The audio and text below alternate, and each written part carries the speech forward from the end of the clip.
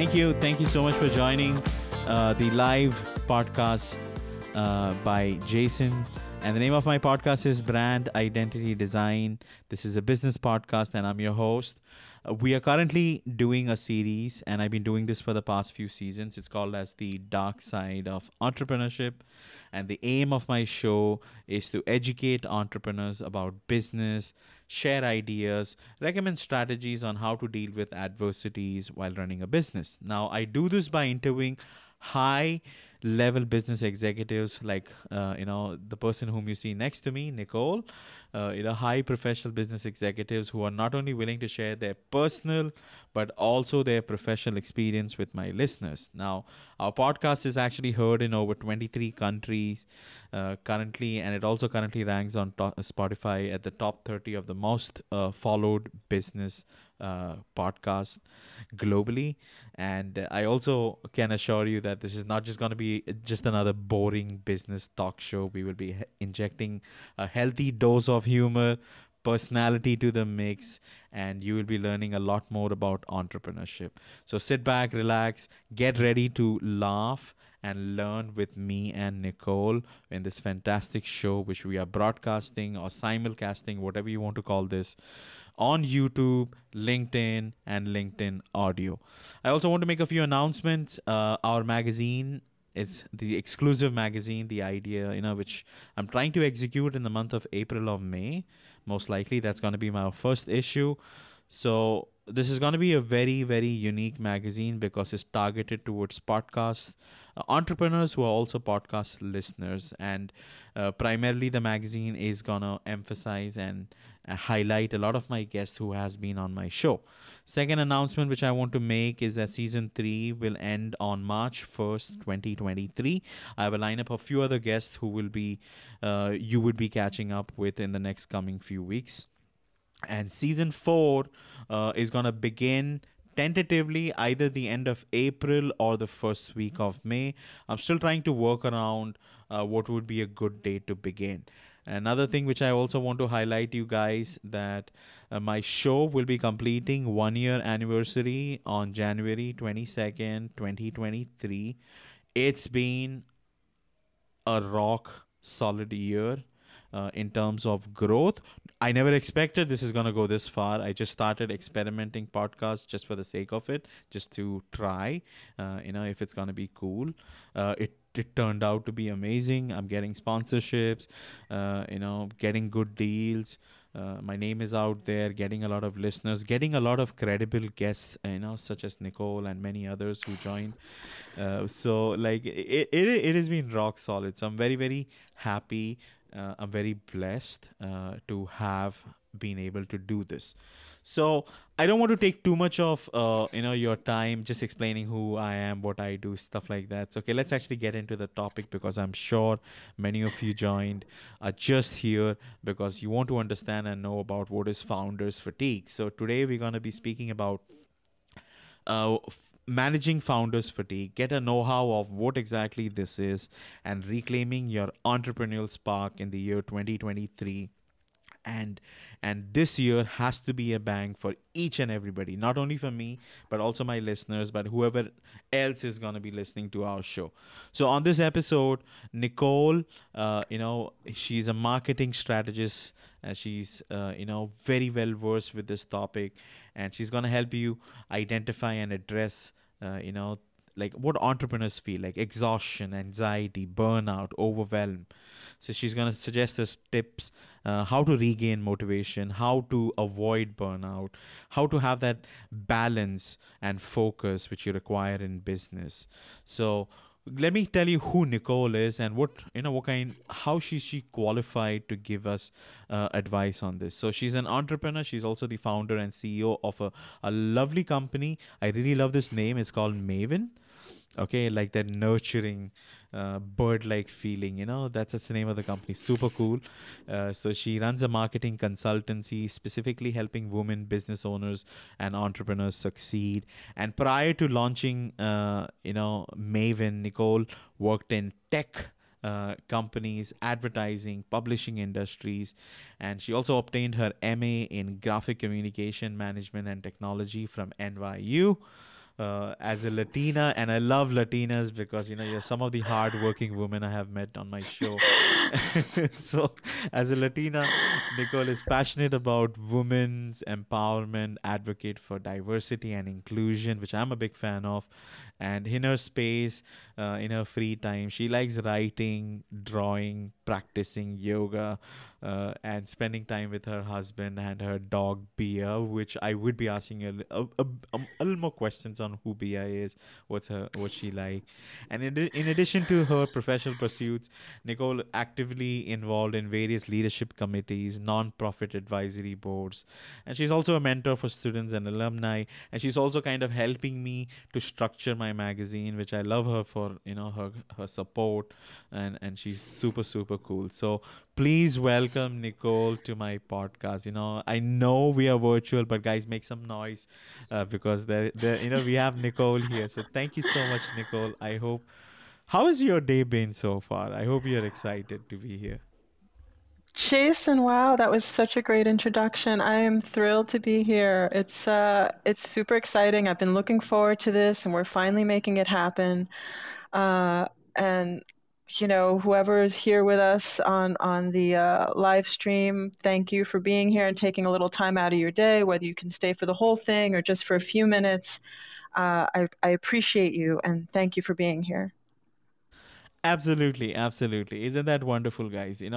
Give us a thumbs up if you like what you're hearing, and give us a thumbs up just to confirm if the audio quality is superb or no. I think it sounds amazing.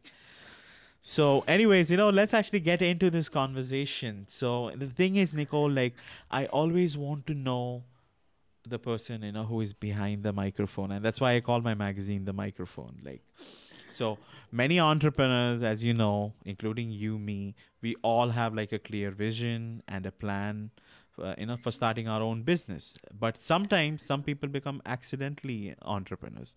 I became an accidental designer. I never ever intended to get into this game. Completely new. Okay, but I'm savage, I'm killing it.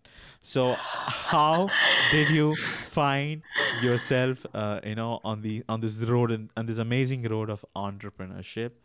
Was it conscious? Did fate had a role in this? And in retrospect, has there been any unexpected turns in your journey which shaped the direction and success of your business? If you get what my question is. Yeah, I mean, all right, so let me take it a little bit at a time. It's probably a little bit of all of the above. I've always been one of those people who kind of made my own path. And if there wasn't a way to do something, I'd figure it out or create one. Um, and then when one of my first jobs was at a new media nonprofit, and there is where I was really exposed to startup life. It was during the first tech boom in the late 90s, and I was, on the ground floor for hearing investor pitches. I was running a program, and there was a lot of latitude there for me to learn and do and have impact. And that early experience really shaped the way forward. So even when I went back in-house on the corporate side, that experience of being able to sort of chart my own course and create and realize a vision stuck with me, as well as the startup energy, which I really love. I love that sort of just huge vision that founders have, and building something from the ground up. It's so rewarding that I guess I couldn't stay away. And I guess I felt a little bit limited in corporate life after having had that experience where I was able to take on and do a lot more. So in that sense, there was some intentionality behind it. But when I first started, I always thought that maybe I would eventually go back in-house. And it's been, I want to say, let's see, since about 2007. So I'm going on something like 13 or 14 years or more that I've been working for myself. Maven is actually my second business. There's a whole bunch of businesses I had ideas for that never even, that I ended up not even executing. So yeah, I guess you could say that there's just this little entrepreneurial spirit in me that's always been there. Now that is lovely. That is incredible, actually. So the thing is, like, I feel that, most entrepreneurs keep experimenting, okay, one after another, and Yeah. eventually you find that sweet spot. It's not necessary that your first venture or your second venture has to be a success. That's what I feel. So, did it did it affect you emotionally when you put all your heart in with the first venture or the second one? I'm just asking. And did it affect you mentally, while you were transitioning or thinking about, do I have the manpower and the energy to Mm-hmm. actually, build up something else, because it's a lot of work, right? Mm-hmm. Nitty gritties, name, I don't know. You get what I'm trying to say, right? Yeah, yeah, absolutely. I think the business that most emotionally affected me in a sort of difficult way was the one that I didn't do. Interestingly enough, so I had had this idea for a business while I was still in grad school, and I got really far into it. It had a business plan. I had all my vendors lined up.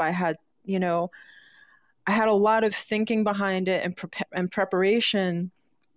And I got to a point where I realized that some aspects of it weren't going to work for me. I don't know how else to say it. Like it just there were two different I was sort of at a crossroads, and there were two different ways I could go. There was the way of this really planned business that I had thought about, and then there was the actual business that I was doing that was taking off, which was a one woman creative shop, and I was getting clients and it was growing organically. So I made a choice to set aside the business I had planned for and pursue the one that was actually happening. um, so yeah, that kind of impacted me a lot because every now and then I think to myself, well, what if I had done X, Y, or Z, or if I had only you know done such and such, maybe that business would have worked out in such and such a way. So there's a lot of sort of second guessing that happened. Uh, but pretty quickly, I just realized that I was going in the direction I was meant to be going in, and that nothing is forever. You can always change or adapt or adjust or iterate on what you're doing, and maybe that business didn't happen because it just really wasn't right for me at the time. I hear what you're trying to say. Yes, I agree. And sometimes, the stuff which you don't want to lean on, maybe that might be the best thing, which out there. Like gradually, as I'm progressing ahead with my career, I don't know. I love this whole speaking thing, which I'm doing side by side. So, I mean, as much as I love design and what it does, professionally, but I also enjoy this whole thing, which I have. It took time for me to build up that confidence. Like if you hear some of my old stuff and old material, Nicole, you will purely laugh at me, like blah, blah, blah, blah, blah. That's how I used to sound, like scary. But anyways, let's actually get into the conversation again. So I want to actually speak about society, and I want to hear your perspective on this. So my second question would be, how does society's expectation of constant productivity from entrepreneurs like you and me and many others listening to this show and the success contribute towards founders' fatigue and burnout? Tell me, what is your professional opinion on this? I think that's a great question. It's really sort of insidious. I think people don't even realize how it influences them and how they're looking at themselves and their business. Whatever level of founder you are, whatever type of startup you have, there is this insane amount of pressure to always be, producing.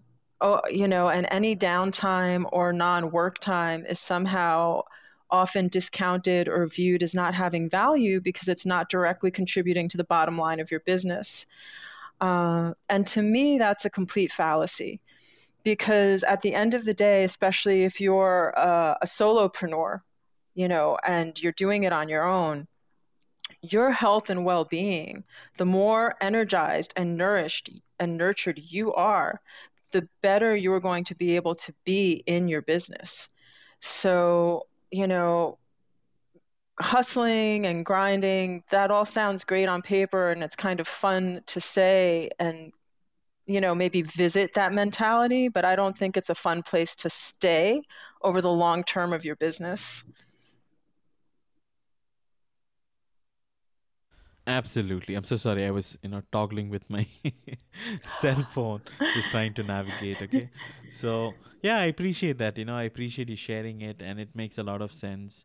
I'm with you. And I feel that, this pressure, which society puts, actually, this pressure only exists, if you allow it to affect you. So, now, if you decide like for yourself, and correct me, if I'm wrong or no, according to you, Nicole, I feel it's a journey. It's like an adventure. Entrepreneurship is like an adventure.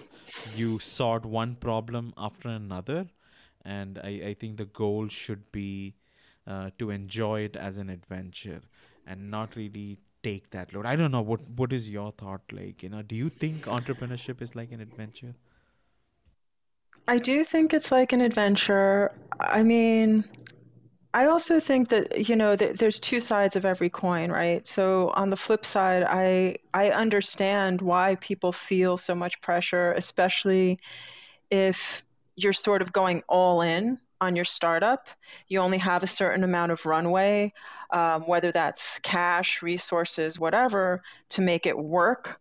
And however that's defined, whether that's be revenue generating or to get investors or what have you. So there is a real constraint there, right? That you're working against.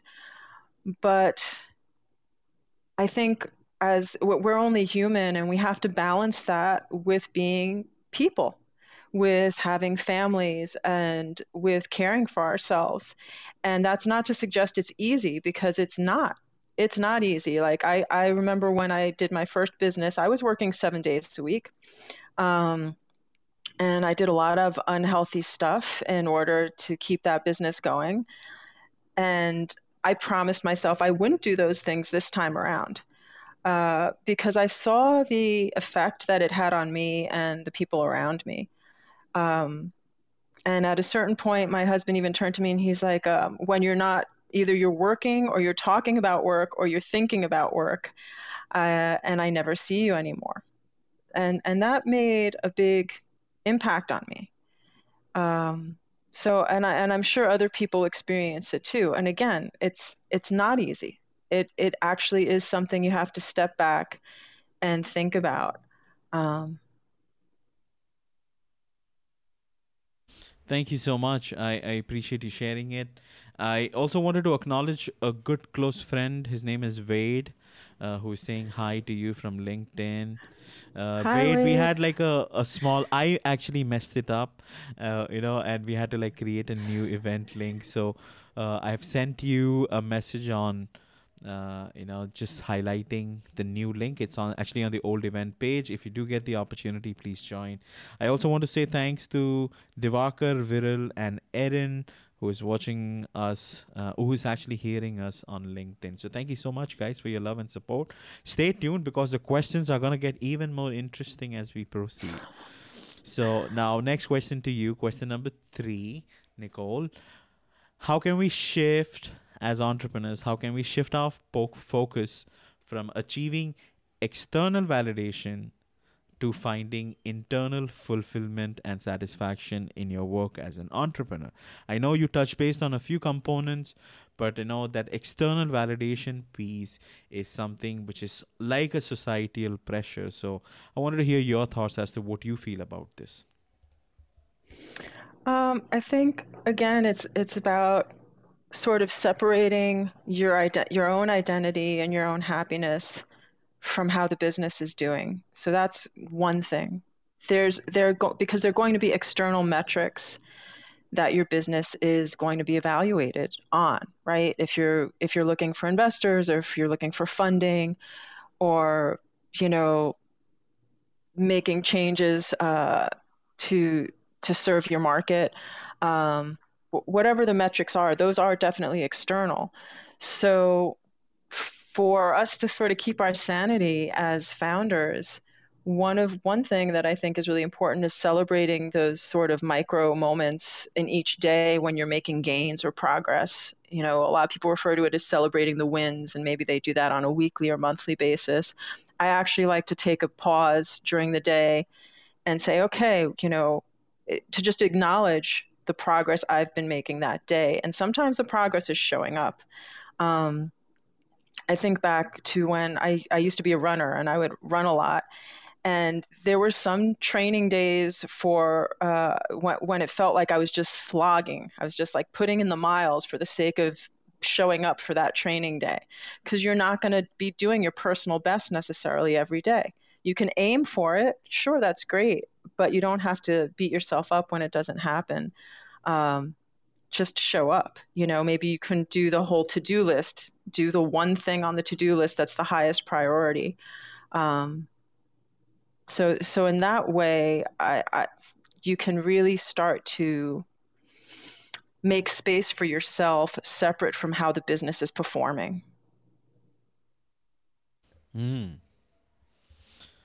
That makes a lot of sense.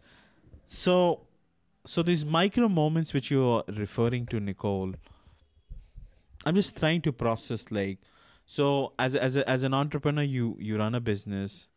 Okay, you may have a certain level of success. So sometimes, don't businesses celebrate anyways? So how is it different? Like, milestones, I think, which people call it as. So Yeah. yeah, what is this like? When you say micro moments, can you maybe break it down for people so that they can understand what you're trying to say? I think that's a good point.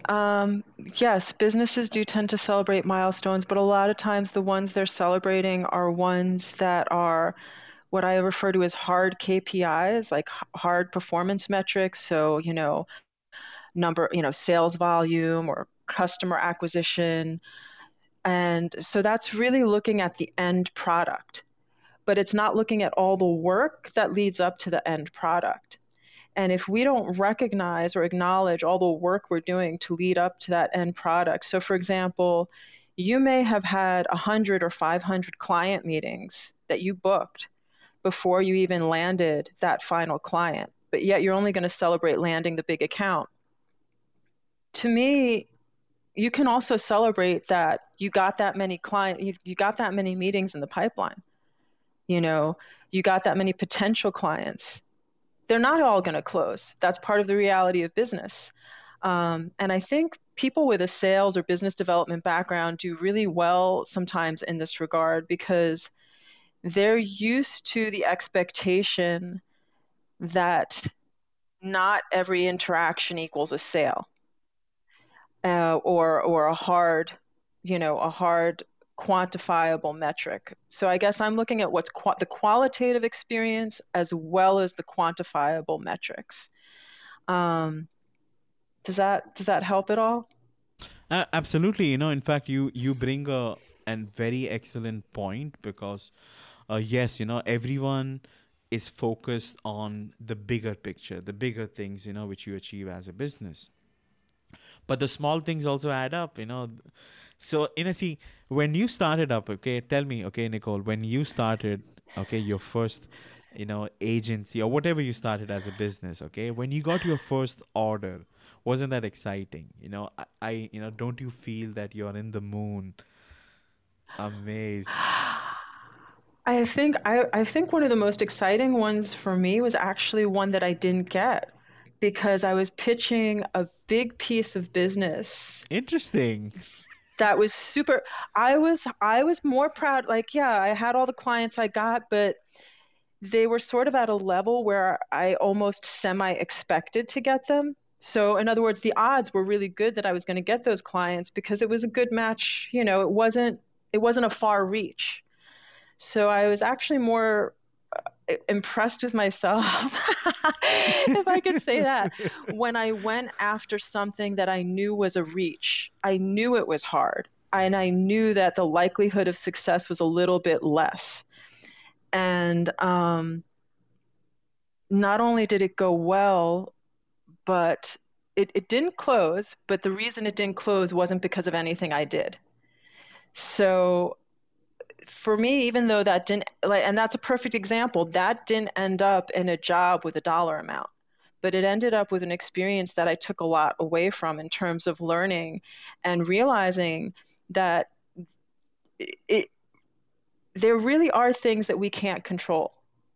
And we can only control what's in our realm. We can't account for other reasons why things may fall through. That doesn't mean that we should be any less proud of that accomplishment of having done those steps.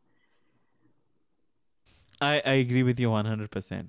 So, I mean, in a nutshell, you were celebrating, even though it appeared like a failure, but you were Yeah. celebrating because it was a big win because you learned something which you can apply for the rest of your life, Mhm. or your business, or keep evolving. So, that's super cool. Kudos to you on that, Nicole. Thank you. Ah. All right, so let's actually move on to my next question. Okay, now this is about the grinding and the hustle culture which you spoke about, and I want to just get into it now. So entrepreneurship. So the concept of grinding and hustle in entrepreneurship has like traditionally been associated with like long working hours, sacrificing personal well-being. You always want to strive more. The competition is to your neck. Okay, but this constant drive for productivity and success leads to a burnout, exhaustion, and anxiety. Now the thing is that if you ask another entrepreneur, if you watch these videos which are on YouTube, they send you a message, but I think people misunderstand that message because it doesn't mean that you rub yourself on the floor in the whole process. So I want you to see. So the question which I'm trying to come to is that how can we redefine, the concept of grinding and hustle, and also prioritize self care and well being in your entrepreneurial journey. Because I want to actually hear your perspective before I comment on this. This is such a complicated question in a way. There's a lot of people out there sort of just being like, oh, just only do 20 hours, only do 30 hours, or use this method or technique. Um, I think it's not an either or necessarily proposition. I think you do definitely have to prioritize the self care. But again, it's cumulative, right? That doesn't necessarily mean that you don't also put in a certain amount of work and that there isn't a certain amount of sacrifice. It's finding the balance. And that balance is going to be a little bit different for everyone. There are some people who, we all know them, who really thrive on that constant grind. And there are other people who don't thrive on that constant grind. So the trick is figuring out what zone do you thrive in and how to set up your business to support that. And there's lots of different ways to do it. In some ways, I wouldn't say it's easy. It's easier in some ways to do it than ever before. There's a lot of things that can be automated. There's a lot of different resources and ways you can get support to not necessarily to be able to work smarter and not harder. Um, and then if you thrive in that hustle and grind zone, I mean, more power to you. I don't want to take anything away from that. And even if you are setting up your business to have this sort of different pace, there probably will still be times when, at least short bursts of times, when you may need to hustle and grind. But you don't need to let that define the whole way you approach and work in your business. Absolutely, absolutely. And you know what? We spoke about this before also. So, like, something which you said to me was that, rather than measuring things by external validation, you should measure success by the progress and the impact you're making as an entrepreneur, because that's way more powerful in comparison to seeking others to say, like, oh, you're doing good work. Look at the amount of transformation you were able to create as a business owner. Yeah. Whose life were you able to touch because of your experience and skill set. You have to be proud about all these things. And I see my good friend Leslie, who is there in the audience on LinkedIn. So hi Leslie, you're welcome to come up if you like. I want you to meet Nicole. She's really cool. And I like a lot of things which you said. You have to have like a growth mindset, and you also need to take time out regularly to do self-care. And I constantly work. See, the thing about designers, and you're also in the design profession, we are hooked on to our computers. Like I can't remember or imagine a day without sitting in front of my computer. I don't even play games. I'm just saying, like, how do you handle it? Like, do you take a Oh, break? me? Yeah. I can't. It's. I have to take a break from the screen. Like I take a walk with the dog and just and sometimes stepping away. I guess I don't know what kind of backgrounds people are coming from in the audience, but coming from a creative background, a lot of times if you get stuck on a design problem, it's one of the best things you can do is step away from the problem I and totally just agree. I am with you. right, Like, like high five. Yeah, I just agree. yeah, just sort of give your mind some air. And I find the same thing with business problems. If I bang away at it too much and am too obsessively focused on it, I, you just end up sort of hitting a wall.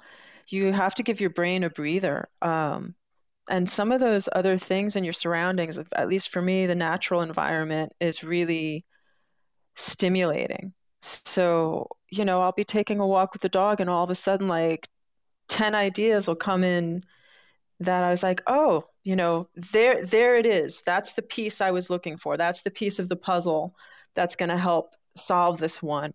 Or your mind just sort of opens up to the what ifs, right? Like the possibilities, like, oh, I've been going at this problem in only this one way, but I don't, who says I have to do it this way? What if we do X, Y, and Z? And all of a sudden, your whole perspective can shift. So, yeah, definitely taking a break from the screen can be good. Absolutely. Absolutely. I play with my cat. Uh, and then you've seen him. So that's what I do. I play with my cat. We play a little hide and seek. And sometimes I go maybe cook a little chicken. Sometimes. He likes the dry food, but Mhm. you get what I'm trying to say. And Yeah. definitely have you, I don't know if you have tried this, but sometimes when I'm trying to create a logo or like a visual element, okay, sometimes kaboom, like you're like out of ideas. Like I have, I don't know, I have this concept, but I think this concept looks similar to somebody's else concept which is out there, Mhm. and you have that blockage. So then what I start doing is that I start writing stuff or designing stuff using my other hand. So Yeah. so That'll It go. stimulates another part of the brain. That's a good trick. It's Yeah. true. That's a good Or one. yeah, or else you're always in front of your computer, maybe use the mouse at a different Yeah. hand, maybe. Yeah. That works. Or maybe instead of left clicks, you can do right clicks. I'm just saying simple tricks, which you can do. Yeah. Yeah, so yeah, you get the idea. So I want to welcome Mhm. Leslie. Leslie, you should meet Nicole. She's an awesome person. Do send her a connection request. Leslie, how are you? I'm doing well. Thanks, Jason. And thank you, Nicole, for taking the time out to be a guest on Right. Jason's show. So Okay, I okay. just, So I think she's I not came able to in a hear little you. bit Am too I right? close. Okay. Can you I hear? can't hear Can you you, guys. Sorry. Okay. So oh, Nicole, you're muted. yeah, Nicole, is it possible maybe you can get your phone? Nicole isn't. Oh, my phone? Yes. Can you Yeah. give me 1 second and I'll Yes. grab it? Hang Yeah. on. Sorry, guys. Okay, so how are you, Leslie? Hey, I'm doing well. This is really very apropos listening to Nicole, because I just came into the conversation where she was saying how, basically multitasking, trying to balance everything, You're breaking up. and that is really God is testing me, because oh, can you hear me now? I don't know if you could hear me now. Nicole, you have to unmute on LinkedIn. On LinkedIn. I'm kind of confusing her. Oh, no. Don't worry. Okay, can you hear me now? Yes. Go ahead. I'm so sorry, Leslie. Excellent. I think Rishni has a little issue wherein it's not allowing people to hear when we do like a Y-jack using an interface for some reason. So anyway, go ahead. Now Nicole is on LinkedIn. Maybe she should be able to hear you. Go ahead. Oh, yeah, Nicole. Well, first of all, my husband's a Jersey boy from Union County. I'm a Long Island girl, but live near Philadelphia. So it's great to connect with someone that's not that far away. I see you're in New Jersey. And I just hopped on when you were talking about, just wearing a lot of hats, balancing, managing. I come from a marketing background, development for many years, and do a lot of public speaking now, getting board certifications over the last 5-6 years in functional nutrition. I think the key is really trying to create that balance. I lost my mom in October, and I'm juggling estate planners and attorneys, and it's just a lot going, having to buy my brother out of a shore house in Cape May. I'm sure you know where that is, and juggling my business and still having one of 3 boys at home wearing different hats. And it's tough, but it really tests one to really, put the pedal to the metal when you need to. So Yeah. Leslie, you have a ton on your plate. Thank you so much. First of all, I love hearing from someone else in Jersey or from Jersey nearby. And I'm so sorry about your mom. You do have a lot on your plate. And I think, I don't know about you, but I find that the only way to get through it when there's that much going on is to give ourselves some space, like a little bit of grace. Like everything is happening at the same time, at the same speed, to the same degree. It ebbs and flows. So maybe temporarily something is going to take a little bit of a backseat so that something else can be prioritized, but that it's not going to be forever. So like maybe it's the short sale of the house that has a timeline, right? So eventually it's going to be over and you're going to be able to refocus that attention back into your boys or, back into your, the functional nutrition degree. But it's definitely challenging. I think a lot of the content that's out there neglects to tell people that, life is still happening, So, yeah, I definitely get it. Yeah, absolutely. And, now my goal is for 23, it's going to be a Leslie year, focusing on that time that I spent with my mother, to doctor's appointments, whatnot. There's always the one chosen one of the siblings that have to take care of that. So at the same time, I was trying to really grow my business online, but now I'm creating my business plan and strategizing now my marketing for my podcasts. And it's empowering because now I'm really taking time for that and taking time out just to take Leslie? a deep breath. Yeah. Can you hear me? Sorry. Oh, can you hear me now? Got you. You dropped out for a minute. Okay. So no, I definitely resonate with what you're saying. Yeah, I resonate with what you're saying, and just getting time for me, downtime, and also just empowering myself, getting my business plan together and my marketing strategies for 23, and taking a deep breath. And that's important. Yeah, exactly. I love that you're doing that sort of intentional decision, because that always helps. Because otherwise we're like, hey, what happened to this sort of vague thing that I was planning to do? What happened to prioritizing myself? All of a sudden, all the time gets eaten up in other stuff. So, yeah, I mean, I love this idea of making 2023 the year of you and sort of reclaiming yourself, Hoping and praying that's what it's going to be, and hopefully no more curveballs come my way when it comes to losing someone very close. So but I got through it, and it just made me even stronger, and just more focused on myself and what my passion is, and what my purpose is here in life. and it's my voice to get out there and for people to hear me and to empower others. So, and through the power of social media, I met Jason on Clubhouse, and it's really great to meet you. So thanks. It's great to meet you too. Thank you so much for sharing. I really, it means a lot. Lovely, lovely. So let's go back on YouTube. So yeah, so what I was trying to say is that, thank you so much, Leslie. I appreciate, you having this conversation with Nicole. Nicole, you don't have to be on the phone. You can be on the video.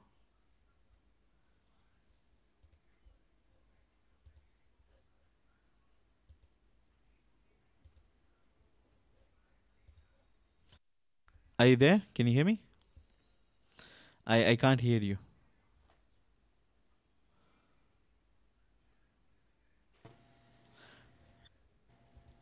Yeah. I can hear you, Yeah. Jason, but Yeah, not yeah, I Nicole. know. I'm just. Can you hear me now? Yes.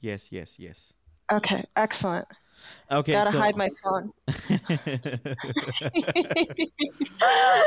These little technical glitches. So crazy. Okay, but we're doing it, right? That's Yeah. the thing. What is it? Adapt and overcome? All right, so this is like a live example of, founder fatigue or whatever. It's happening right as we speak. We just have a laugh, take a breath, and we're going to get through it, and we'll do it together. Awesome. Okay, so my next question to you, Nicole, is that how can entrepreneurs use failure as a learning opportunity and not let it dim their entrepreneurial spark? Okay, and I want to really understand, like, because we have been planning this whole show for almost a week or maybe beyond a week. Okay, and then things goes crashing down. Okay, although we can keep our spirits up. Okay, so I think the phone is still buzzing. Oh, okay. Hold on. Let me Yeah. put it in the other room. Yeah. Yeah, so guys, I hope you get my question right. Because we plan, we prepare for so many things, and things come crashing down. How do you handle all of that stuff? So it's crucial that we figure out a way how to keep sanity and keep our minds sane. How would you handle it? So did you get my question, or you want me to ask you that again, Yeah. Nicole? No, I totally got the question. Awesome. And I think we were talking about it a little bit before. I almost feel like going in with, I don't want to say expect, I'm not a big fan of this idea of failure. To me, part of being an entrepreneur is sort of staying curious and being open to learning. So when you get yeses or affirmations, that's sort of just giving you what you already know or putting out there. But it's really in those no's or not quite yet, or how about this instead, where the insights and the learning kind of happens, even if it can be a little bit painful or sting a little bit. And I think if you go into it, whatever you're doing, knowing that, like, hey, this is the first try, or there's going to be some hiccups, this is the real world. The idea that everything goes 100% smoothly is it's a nice idea, but I've never seen it happen, whether it's a business launch or a website launch. And again, I think this is where biz dev and salespeople have a little bit of a leg up, because they're used to the idea that it takes a certain number of no's to get to yes. So similarly, whatever we're doing, it takes a certain, it takes a certain amount of missteps to get it where you want it to be. And that's okay. That's part of the process. And the beauty of it is that there's a lot of resources out there. The more support and help that you bring in around you, you can minimize a lot of those missteps. but they're still going to happen. That's just sort of natural, you know. Does that help answer the question? Yeah, absolutely. Absolutely. I'm with you. And I agree with you 100%. I appreciate you sharing it. There's nothing called as failure. Everything is a learning opportunity. Consider your life to be like a very big adventure. And you're sailing on these uncharted territories, trying to figure out new land, new place to occupy, whatever. Just, Well, I liked what Leslie was saying, actually. She made a comment about how a lot of the challenges of the curveballs have made her stronger. She's coming out of it stronger than before. So, they may not always feel great while they're happening. And you can, this isn't to say like, I don't want to have like this toxic positivity. You're going to get disappointed if you put a lot of effort into something that doesn't go well, or of course, it's going to be painful and there might be a setback when you suffer a loss, and that's natural and appropriate. But you can bounce back. I think, in fact, if you sort of tell yourself, "Hey, I'm going to get through this. This is a hard time, but we're going to get through this and move on to what's next. And I'm going to take what I learned here and put it into my next new thing." And that's all we can do, right?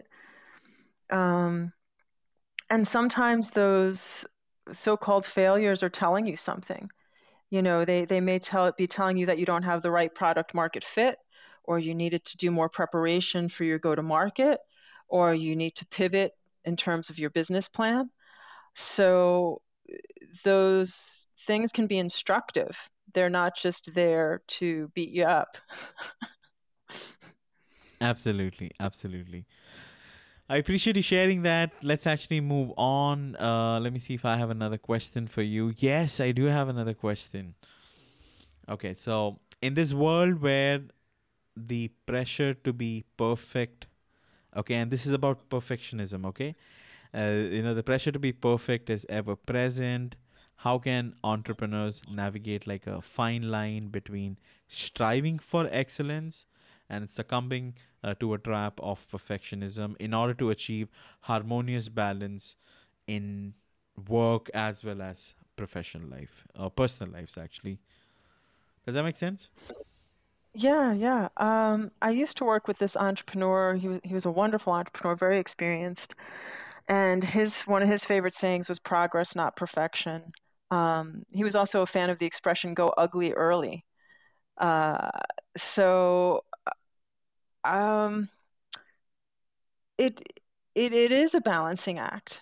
I think it can be helpful when you're able to identify the ideal, like the levels of things, right? Mm-hmm. So people like to talk about minimum MVP, minimal viable product. Yes. Um, there's a woman, I think her name is Rachel Lambert, I'm not sure, but I once heard her talking about MMVP, minimal marketable viable product.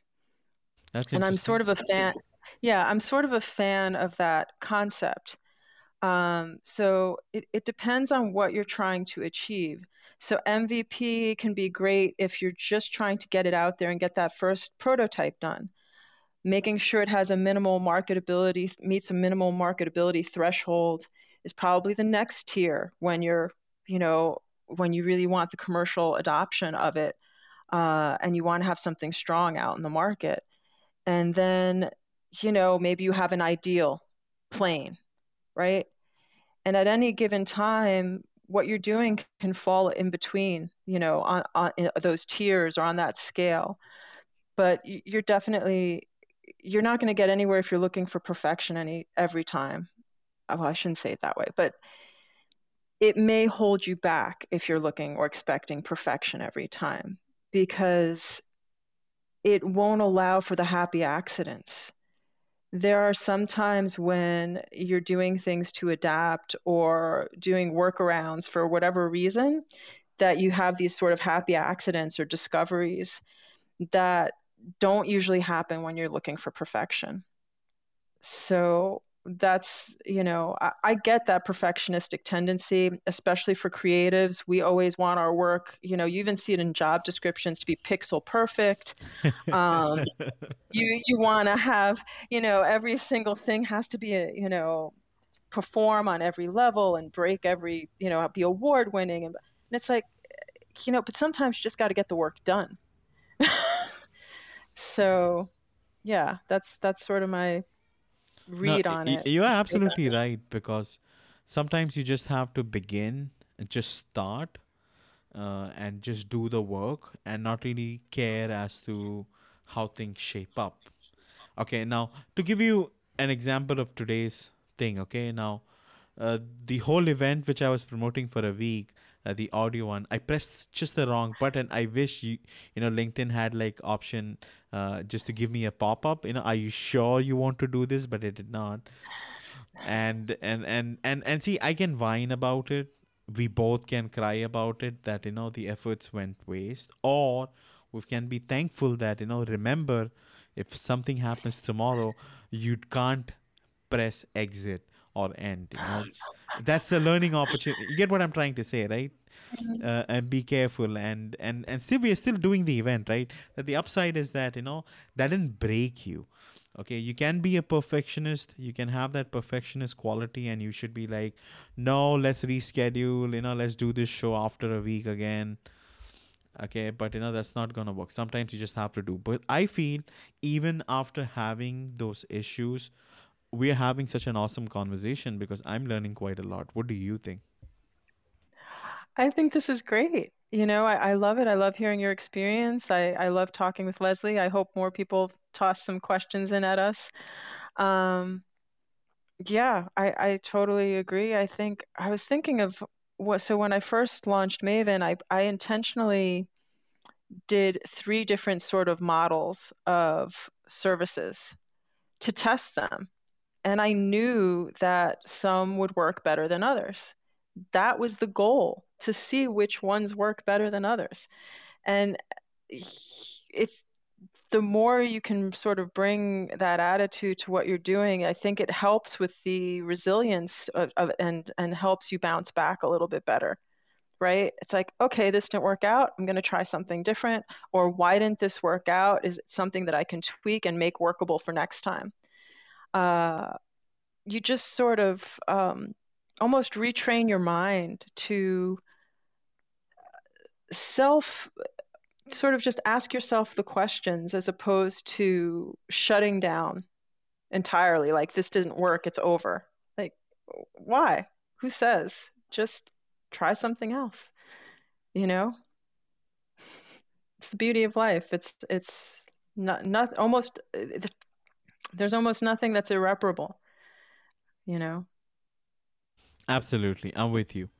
So time to we are already at the 60-minute mark. So let me actually give a shout out to my sponsor. His name is Jose Ucar, a good friend, and he has this nice course about communication. So I'm just gonna play that audio.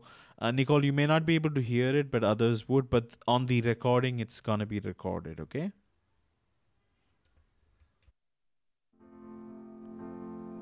Fast track your success by becoming a world-class communicator. My name is Jose Ucar.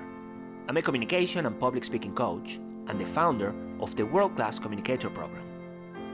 If you pay close attention to the best communicators and most influential leaders out there, you will notice that they all have 3 things in common: a winning mindset, communication one-to-one skills, and public speaking. This is precisely how this online training course is laid out. The knowledge I provide in this training will enable you, amongst other things, to talk your way up the business ladder, become the influential leader people look up to, grow your personal brand and your business, deliver memorable and persuasive presentations, create enriching and long-lasting relationships, and much more. So, what do you say? Are you ready to become a world-class communicator? Join us today using this very special 75% off coupon. Just go to worldclass-communicator.com and enter Jason, all in capital letters, JASON, And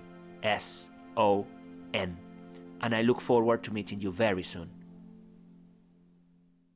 Well, thank you, Jose, for that lovely audio. And thank you so much for being a sponsor. We appreciate that very, very much. I'm so happy to hear that you can hear that audio. You were able to hear that audio, right? Okay, let's try. Yep. Let's try that music again. We're going to do the music again. Yep.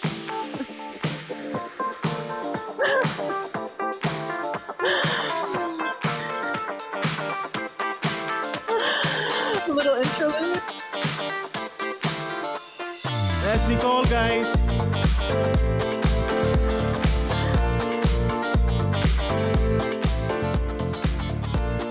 But I'm glad that you're able to hear that audio.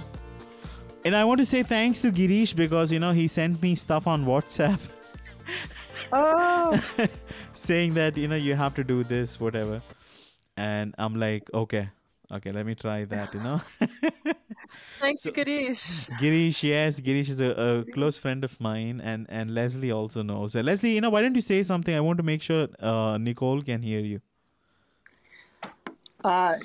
Over and out. No, can you hear me? Yeah.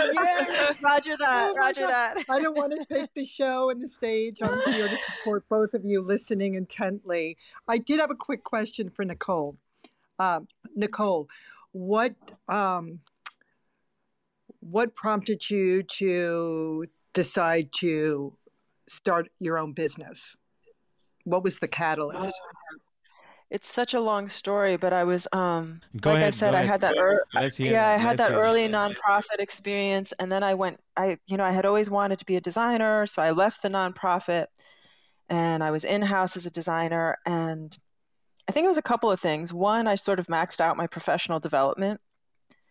Two, I felt really constrained and limited. I felt like I had a lot more to give than they had the capacity to receive. And at a certain point, I turned to my husband and I said, if I'm going to work this hard, I may as well work for myself. And that was the moment. I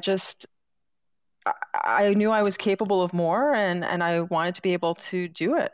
And I didn't feel like the corporate pathways were there in the way that I was looking for them to be.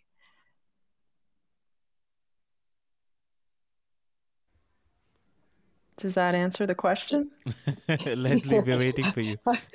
I'm waiting for Jason to respond. To moderate us? Yeah, to moderate. I don't want to take the moderator stage either. Oh, no, you're not. So Nicole, Leslie is like a family. She's super cool. So thank you so much, Leslie. I want to actually, I don't know whether you know this. There's something really interesting about Nicole's bio, and she speaks about a library in New York. Okay, it's called as the Science, Industry, and Business Library in NYC. And I know you have this close connection, and you have, a lot. I want to know, could you tell us, most designers are not very inclined to go to a library. You want to sit on a computer and you want to do your research and do that thing. How did you fall in love with a library, and what was this experience all about? Oh my God. All right. So I didn't expect that question at all. People who know me know that I'm sort of a researcher at heart. So, and I grew up ever since I was a kid, I was always reading, and I'm just one of these people who my background is multidisciplinary. So yeah, I have that visual arts side, but I also have this research, sort of science-minded side. And when I started my first business, or even before that, the science, SIBL, it's the acronym is SIBL, it's SIBL, the Science Industry Business Library in New York City, is totally an untapped resource. All the sort of marketing and research databases you can access there, demographic information, sample business plans. They have workshops and events. I'm very big on doing things on a shoestring, and like a lot of other entrepreneurs, if you're bootstrapping, there is no better place, in my opinion, or it's one of the best places to draw on those resources. And yeah, I love learning. So even as a designer, one of my uh, you can't. I almost feel like even as a designer, you can't know even what you're doing in a way without understanding sort of the socio-cultural, political influences that came before you, right? Like, why is something a visual cue? Well, because you can trace it back to this, that, and the other thing in the past. Um, or why do certain compositions work better than others? So all of that stuff has underlying discipline to it, and I take the same approach from the marketing perspective. I'm sure, Leslie, maybe you have the same kind of thing. It's like competitor research, industry research, what's the economic outlook. All these other factors go into your, how you're going to proceed with your business, and they're going to be impacting you whether you look at them or not. So yeah, I love libraries. They're just And the thing they're is, underrated. if you look at her picture, she does not look like somebody who goes to a library. I love oh, if the library ever wants a spokesperson, I love when it's at the risk of oversharing. When I was 8 years old, I helped the librarian do programs for the younger kids in the library, and we did after school programs for them. We did special events for them to sort of encourage them to learn and read and have fun doing it. That is super cool. I want to actually ask you another question, okay? And it's about leaving a legacy, okay? And what do you want to be remembered for? Okay, now, if you were to take a moment and just, keep your hand to your heart and ask yourself, what is that one thing, Nicole, you or I, Nicole, want to be remembered for? What is that thing which pops into your mind? I think it's really just to do good and to be good. So, and doing good is sort of self-evident. Giving back to my family, to my society, my community, whether it's the business community or just the world in general, and doing, and being good, meaning bringing my whole self to my work and my relationships and performing at the best level I can on any given day. And that doesn't mean it's going to be perfect. It's just going to be the best that I can do that day. And yeah, it's simple, but it'll work for me. Awesome. So Wade is saying that I agree with Nicole completely, and I had a few other comments, especially from Leslie and a few from Girish. Girish was actually complaining. I couldn't hear anything on LinkedIn Live. Thank you so much, Girish, for highlighting it. I appreciate you sending over that setting. So let's actually move ahead, because now it's time for rapid fire questions. Okay, this is where we put a little humor and fun to our conversation. So I have one question which is for everyone who participates on stage. So if you like to just be a part of the rapid fire thing, and if you're on the listening lounge, do not hesitate to raise your hand and come up and be a part of this conversation. So 4 questions for you, Nicole, and 1 question which will be common for everyone, okay? Whoever joins. Question number 1.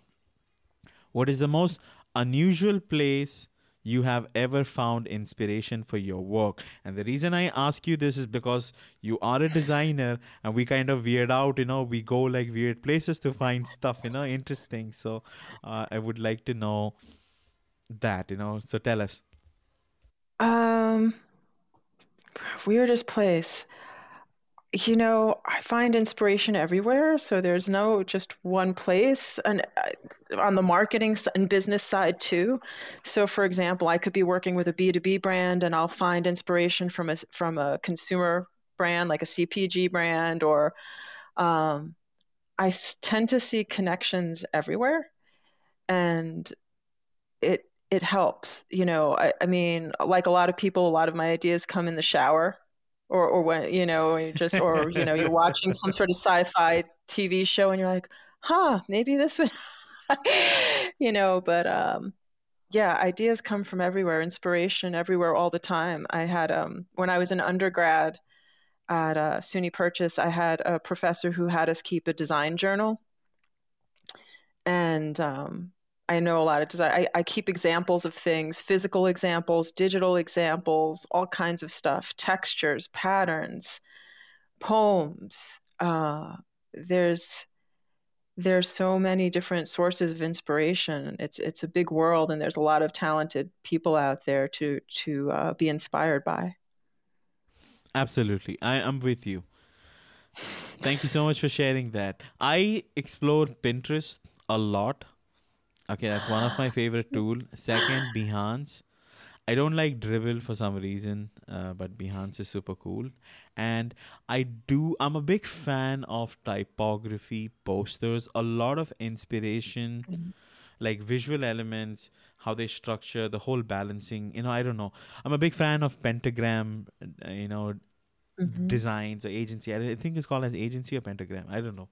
But right? Pentagram, because what they produce is next level, according to me. Okay, but go ahead. No, I agree with you totally. I think when people are thinking about inspiration, a lot of times they look just within their own industry or field. And a lot of times if you really want to see sort of a meta, right? Get a meta view of things, that's when I find it helps to look outside. You know what? That's actually a good point. Like, don't be in the constraints of just your industry. Go outside and just see what the market is actually doing. From a marketing standpoint, you're a marketer. I'm very interested in marketing, and I apply it to my business and my clients. So, some certain tactics which apply to a certain industry can also work in another industry too. It can do like a mix match thing, and you can create something unique. I know you want to say something. Go ahead. Oh, I was just thinking, go ahead. If you look at if you're looking at marketing and design, let's say, you still have this similarity, right? If you're producing content a lot of the times, and the larger elements, structure, tone, the composition, the format, those sort of structural elements apply equally to your marketing as they can apply to your visual content or design. It's all sort of this holistic piece, if you will. And part of what audiences respond to, or people respond to across the spectrum, is also similar, right? The continuity, or the surprises, or the creativity, or the connection. And so these really big concepts can apply equally to various fields or disciplines. And for me, I find it helpful to look at it that way, to extrapolate out into the larger concepts and theories, and then bring it back in down to my specific space, and vice versa. Like that conversation between big and zoomed in, right, is that gets my gears going. I don't know about other people, but whatever works out for you, Nicole, right. I'm very happy. It's like, Okay, so we have Thomas from Australia, and we have Santosh from India, who has joined our conversation. So thank you so much, guys. I will be reaching you shortly. I have a few other questions. Okay, tell us, what is one of the funniest thing you have ever seen in New York City? Me? The funniest thing in New York City? Oh my God, I'm a native New Yorker. I can't even... Something which gives you giggle and a laugh, whenever you go to New York. Okay. Funniest thing, a woman feeding a squirrel peanuts from her mouth. Oh, shit.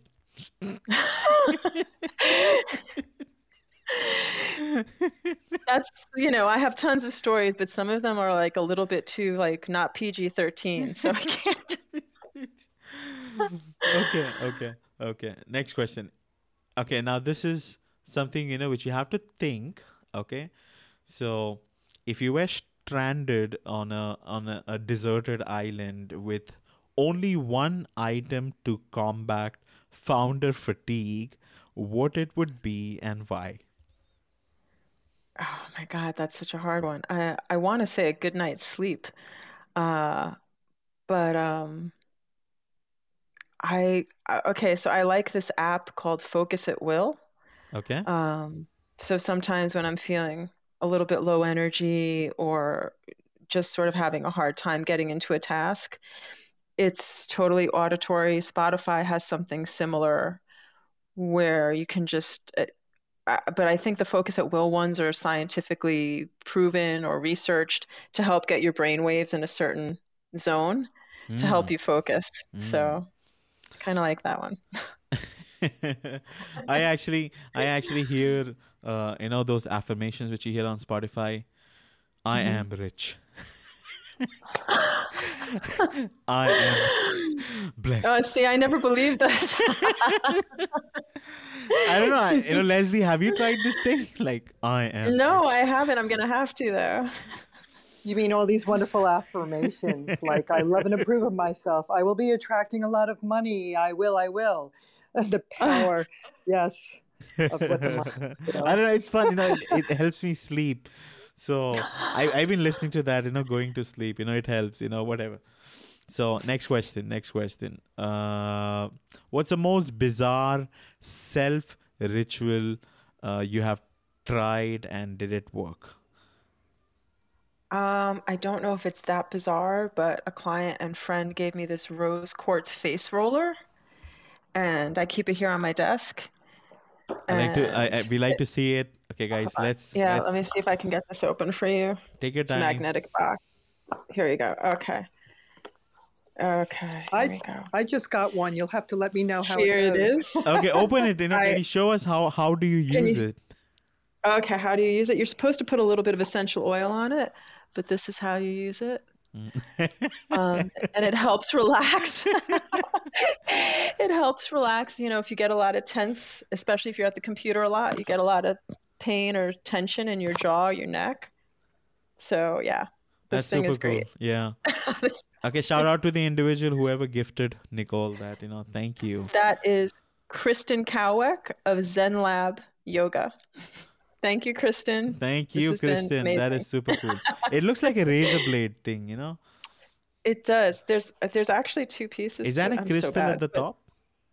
Here's I don't know, but here are the instructions that show you how to run it over your face.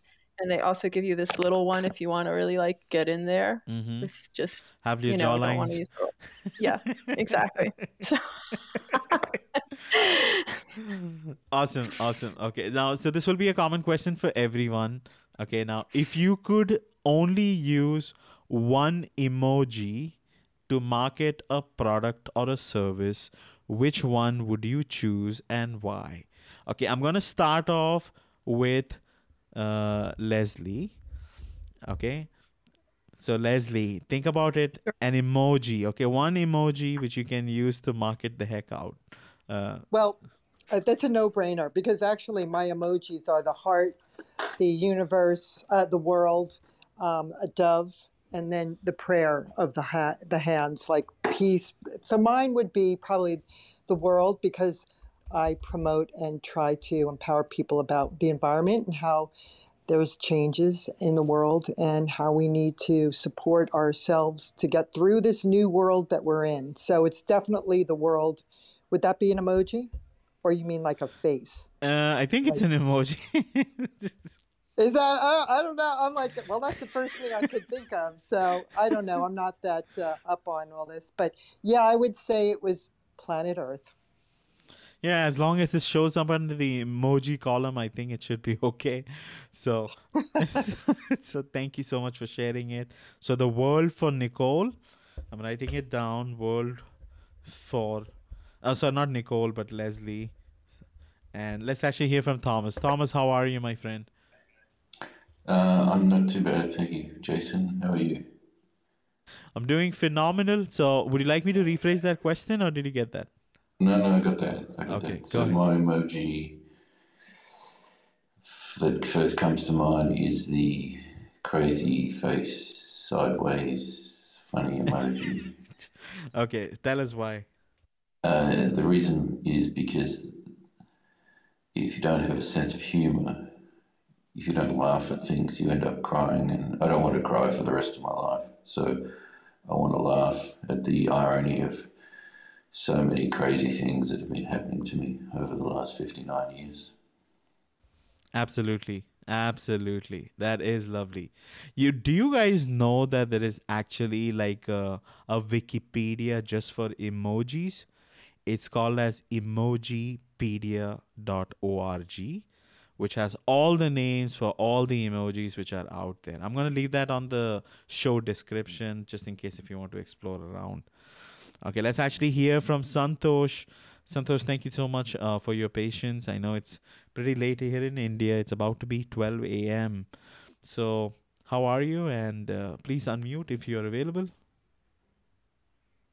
Hey Jason, it's great to listen and to attend the session, especially the couple of sessions I attended you. And yeah, it's a great conversation, and I had a great discussion with the listening discussion from the Thomas, Nicole, Lisa Lee, and Thomas, and uh, and as we are discussing on the emoji, right? So I feel the emojis are the expressions when we are going to react it, instead of putting it in word or in sentence, so that we can I can express it in emojis, so which can express it should express in the direct way or correct way to the another person, and that the other person should be more comfortable, and whatever he or she speaking or saying something about important thing. Uh, that's all what about I feel about emojis, Jason. Yeah, I mean, I was just wondering if you could choose one. I don't know if you specified that. Which one would you choose? Like one thing you feel is very closely connected to you? I feel Or maybe I will make it simple. What's your favorite most emoji? just keep it as smiling face. That's it.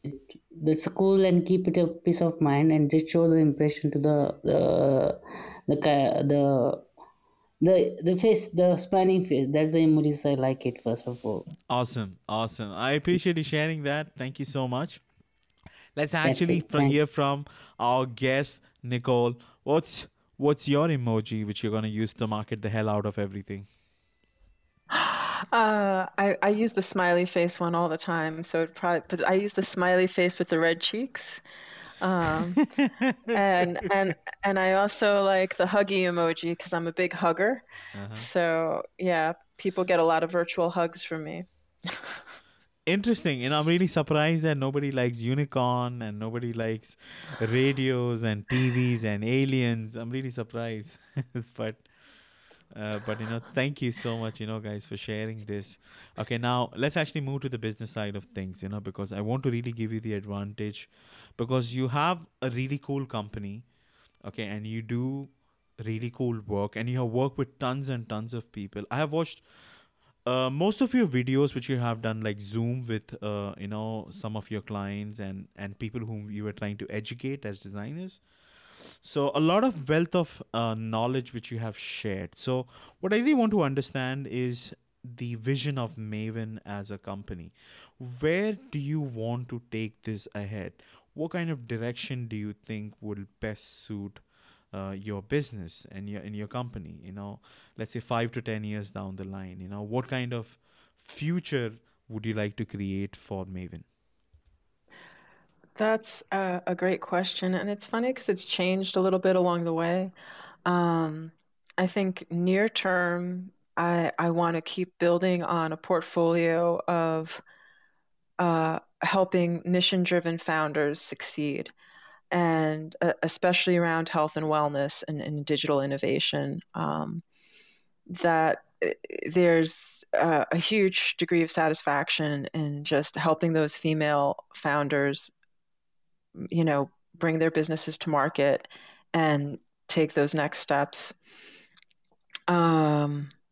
And then long term, I see Maven potentially as a platform or a place for incubation and accelerating women in business.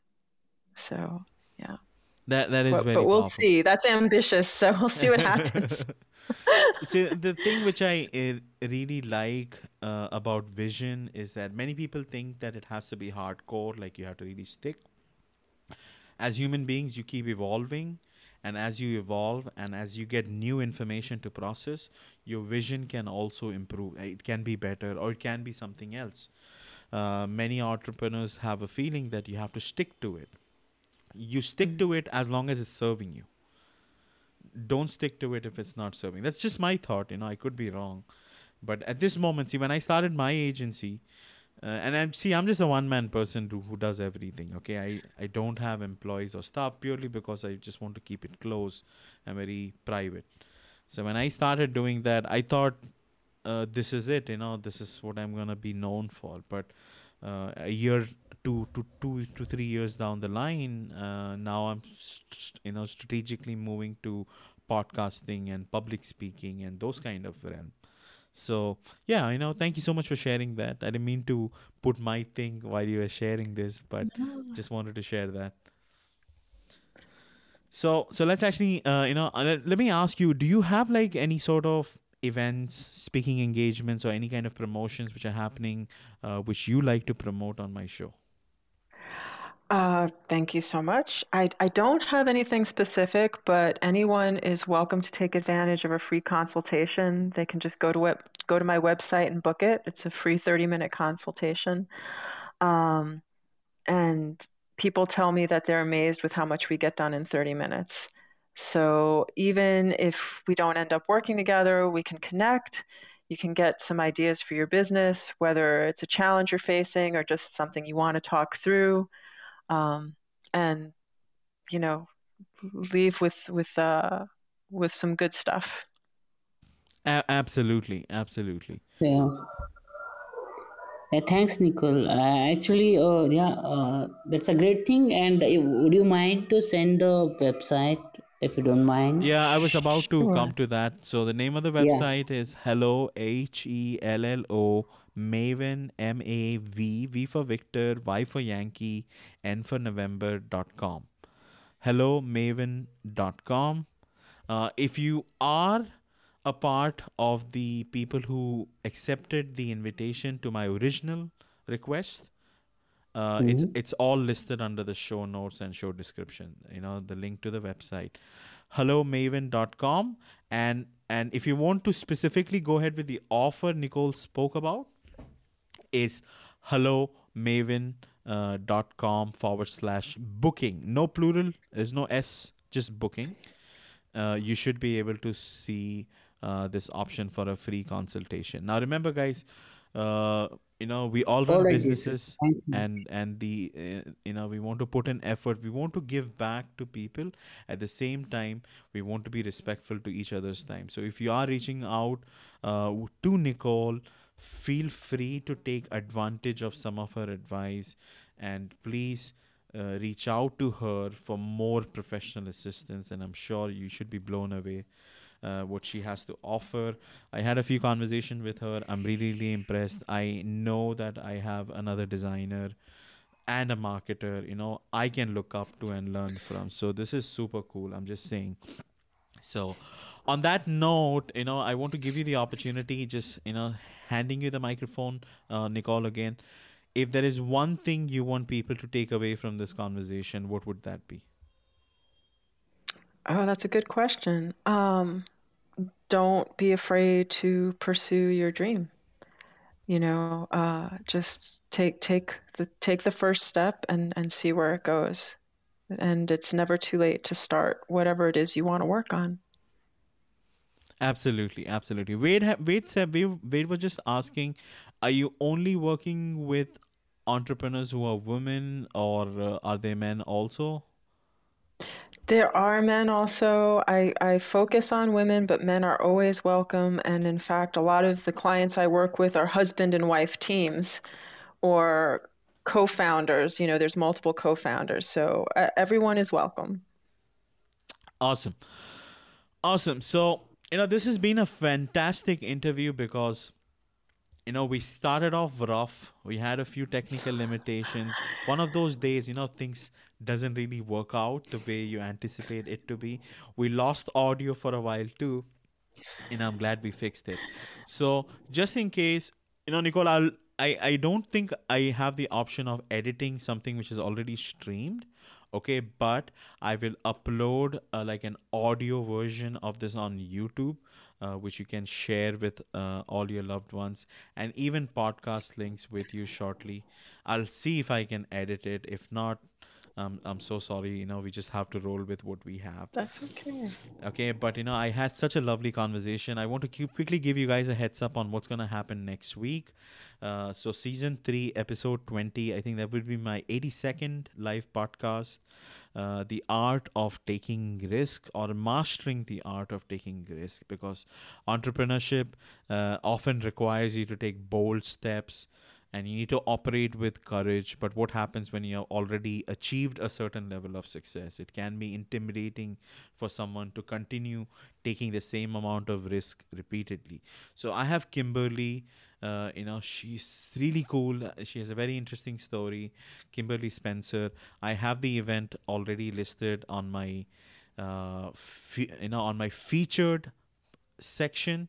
I think that's what you call it on LinkedIn, right? Go on my profile. If you scroll down, there's something called as featured, which will have big flyers, and you should be able to find the event details there. Another thing which I want to let you know is that event is January 25th, 12 p.m. Eastern Standard Time, and I would be live streaming on LinkedIn Audio, Clubhouse, and even Twitter Spaces. It's just going to be audio only. And if you remember in the beginning, I shared this current season 3 is going to come to an end on March 1st, 2023. Okay, we have a few other guests who has been aligned. Some of them are really cool. I have actually a guest who is well known to have like a business along with his dog. And they do a lot of charity and philanthropic work. I think that's on Feb 1st. Don't miss that also. I should have the flyers and all updated shortly. So, yeah, I just wanted to say thank you each and every one, for supporting us and being here. Thank you, Thomas. Thank you, Leslie. And thank you, Santosh. Thank you, Divakar sir. Thank you, Girish, Wade, and everybody else who is watching and listening, even the pre-recorded version. Everyone on Spotify, high five to you. Thank you so much. You take care of yourself. And Nicole, be on stage because once this stream is ended, we will have a conversation, So thank you so much. You take care of yourself. Have a lovely morning, evening, afternoon, wherever you are in the world. Take care of yourself, guys. Thank you, everyone.